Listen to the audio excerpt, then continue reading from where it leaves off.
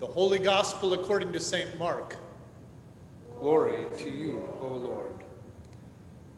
Jesus said, "But in those days after that suffering, the sun will be darkened, and the moon will not give its light, and the stars will be falling from heaven, and the powers in the heavens will be shaken. Then they will see the Son of Man coming in clouds with great power and glory. Then he will send out the angels and gather his elect from the four winds, from the ends of the earth to the ends of heaven." From the fig tree, learn its lesson. As soon as its branch becomes tender and puts forth its leaves, you know that summer is near. So also, when you see these things taking place, you know that he is near at the very gates. Truly, I tell you, this generation will not pass away until all these things have taken place. Heaven and earth will pass away, but my words will not pass away. But about that day or hour, no one knows, neither the angels in heaven nor the Son, but only the Father. Beware, keep alert, for you do not know when the time will come. It is like a man going on a journey, when he leaves home and puts his slaves in charge, each with his work, and commands the doorkeeper to be on the watch. Therefore, keep awake, for you do not know when the master of the house will come, in the evening, or at midnight, or at cockcrow, or at dawn. Or else he may find you asleep when he comes suddenly.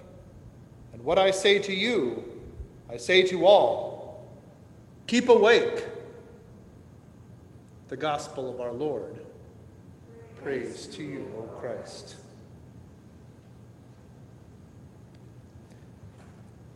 Grace and peace to you from our Lord and Savior, Jesus Christ.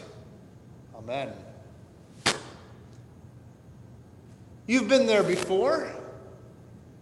Your eyes are heavy, like they have lead weights attached to them, pulling them shut. Your head starts to droop, and you jerk it upright again. Someone calls you on it, and you protest, "I wasn't asleep." When I was growing up, we grandkids would chuckle as our grandmother, as we were watching television, would lean out and look over at Grandpa and say, "Well then, are you awake?" And of course he wasn't, but it was important to Grandma that they watched TV together. It can be funny to watch someone fight sleep. You've watched your children, your grandchildren. You can even see people post these things on Facebook as their babies start to fall asleep, fighting sleep even as they try to eat their food.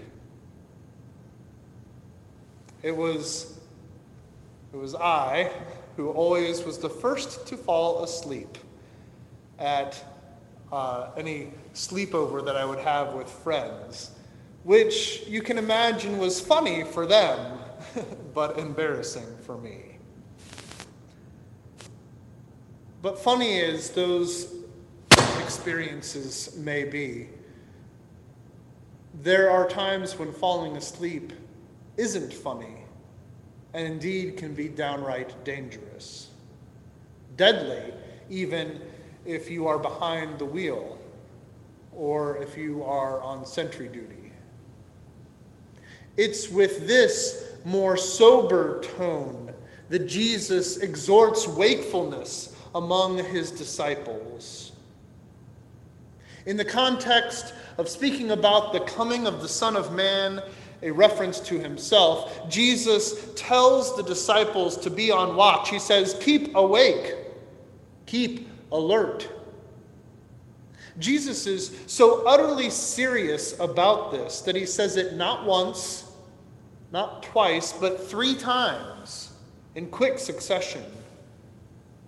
Jesus did not want the disciples to be caught unaware, to be unprepared for his coming in glory, and nor does he want us to be unprepared, caught by surprise at his second advent. Jesus urges us then to stay awake, to watch, to wait for his return. He uses the image of a master and a doorkeeper. It simply wouldn't do if upon his return to Downton Abbey, Lord Grantham found that Mr. Carson was asleep and unprepared for him to arrive. That's the image Jesus is using. And Jesus has commanded us to be on watch. But our eyes, heavy with sleep, tend to have us living as if the day of his coming is not soon, but hundreds, maybe even thousands of years away, not something about which we need to be concerned. But Jesus wants us to live in anticipation of that day as if it could be this very night or at daybreak tomorrow morning. Jesus does not want us to be caught by surprise. And as a way of reminder that Jesus coming and the activity of God happens not on our timeline, but on God's, and not in the way that we expect, but in the way that God plans, let's note the location of this conversation. Jesus and his disciples had just exited the gates of Jerusalem and had looked up at the temple that loomed high over the valley. And the disciples had asked or had wondered about the beauty of this temple and asked Jesus about it. And when they are sitting then on the Mount of Olives, looking across the Kidron Valley at this beautiful temple about which Jesus said would come to destruction, it is in that very spot that just days later, on the Mount of Olives in the place of Gethsemane, Jesus would again say to them, "Keep awake, keep alert," to put them on watch duty. He was so utterly serious about it that he said it not once, not twice, but 3 times. He would tell them to keep awake as he himself would go off in solitude to pray. But upon returning to the place where he had posted them on sentry duty, on prayerful watch, he found them asleep every time. Once more he came and found them sleeping, for their eyes were very heavy, and they did not know what to say to him. He came a 3rd time and said to them, "Are you still sleeping and taking your rest? Enough! The hour has come. The Son of Man is betrayed into the hands of sinners." Despite Jesus' multiple warnings to stay awake, the disciples had fallen asleep. They could not stay alert. Despite Jesus' multiple warnings leading up to that event of that day, the disciples would be wholly unprepared for his arrest just moments later, and for his death the next day, and for his resurrection on the 3rd day after that. The apostles had been caught by surprise, not once, but twice. And they were not going to be caught surprised a third time. They were filled with faith and determined that they would stay prepared, that they would live their lives in anticipation of Jesus' presence among them and of his return on the last day. So convinced were they of this that they wanted the whole world to be as they were, prepared, waiting, alert and awake, watching for the day of Jesus' return. They bore witness to the events that had caught them by surprise, Jesus' death and his resurrection. But they also bore witness to that event for which they longed and watched and waited, Jesus coming again in glory.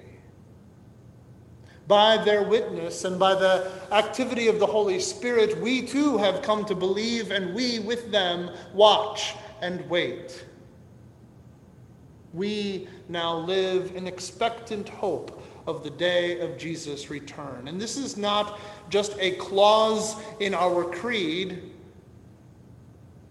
it's how we live, in hope. Unlike that dark day that began at Golgotha, or that began at Gethsemane and ended at Golgotha, the day of Jesus' return in glory is a day that we look for with hope. It is a day of light. Hopeful living is what keeping awake is all about. To keep awake is to hold on to hope in the darkest of days, when the earth gives way under your feet and the mountains tremble, when heaven seems like a pipe dream. To keep awake is to place your trust in Jesus, in his promises, his words which will never pass away. Jesus' words are worthy of our trust because he is worthy of our trust. His resurrection on the third day proved this. Jesus is alive, and he is strengthening us day by day, feeding us, sustaining us by his word to live in hope and to watch in full expectation that he will do as he has said. Did you catch the words of hope in our gospel lesson today? It opened in those days after that suffering. After that suffering. Jesus promises that suffering will come to an end. Yes, the return of Jesus will be the passing away of many things, the death of death, the end of pain, the cessation of weeping. If these trying times in which we live have you feeling tired, if you are weary from the wars of masks and mandates, if you're fatigued by fighting with family and friends, nevertheless, even in these troubling times, you are not without hope. These days will not go on forever. This time of suffering will come to an end. The day of Jesus' coming means that all sin and all suffering and the causes of all suffering will cease. It is a day when Jesus will send out his angels to gather us with all the saints to be with him.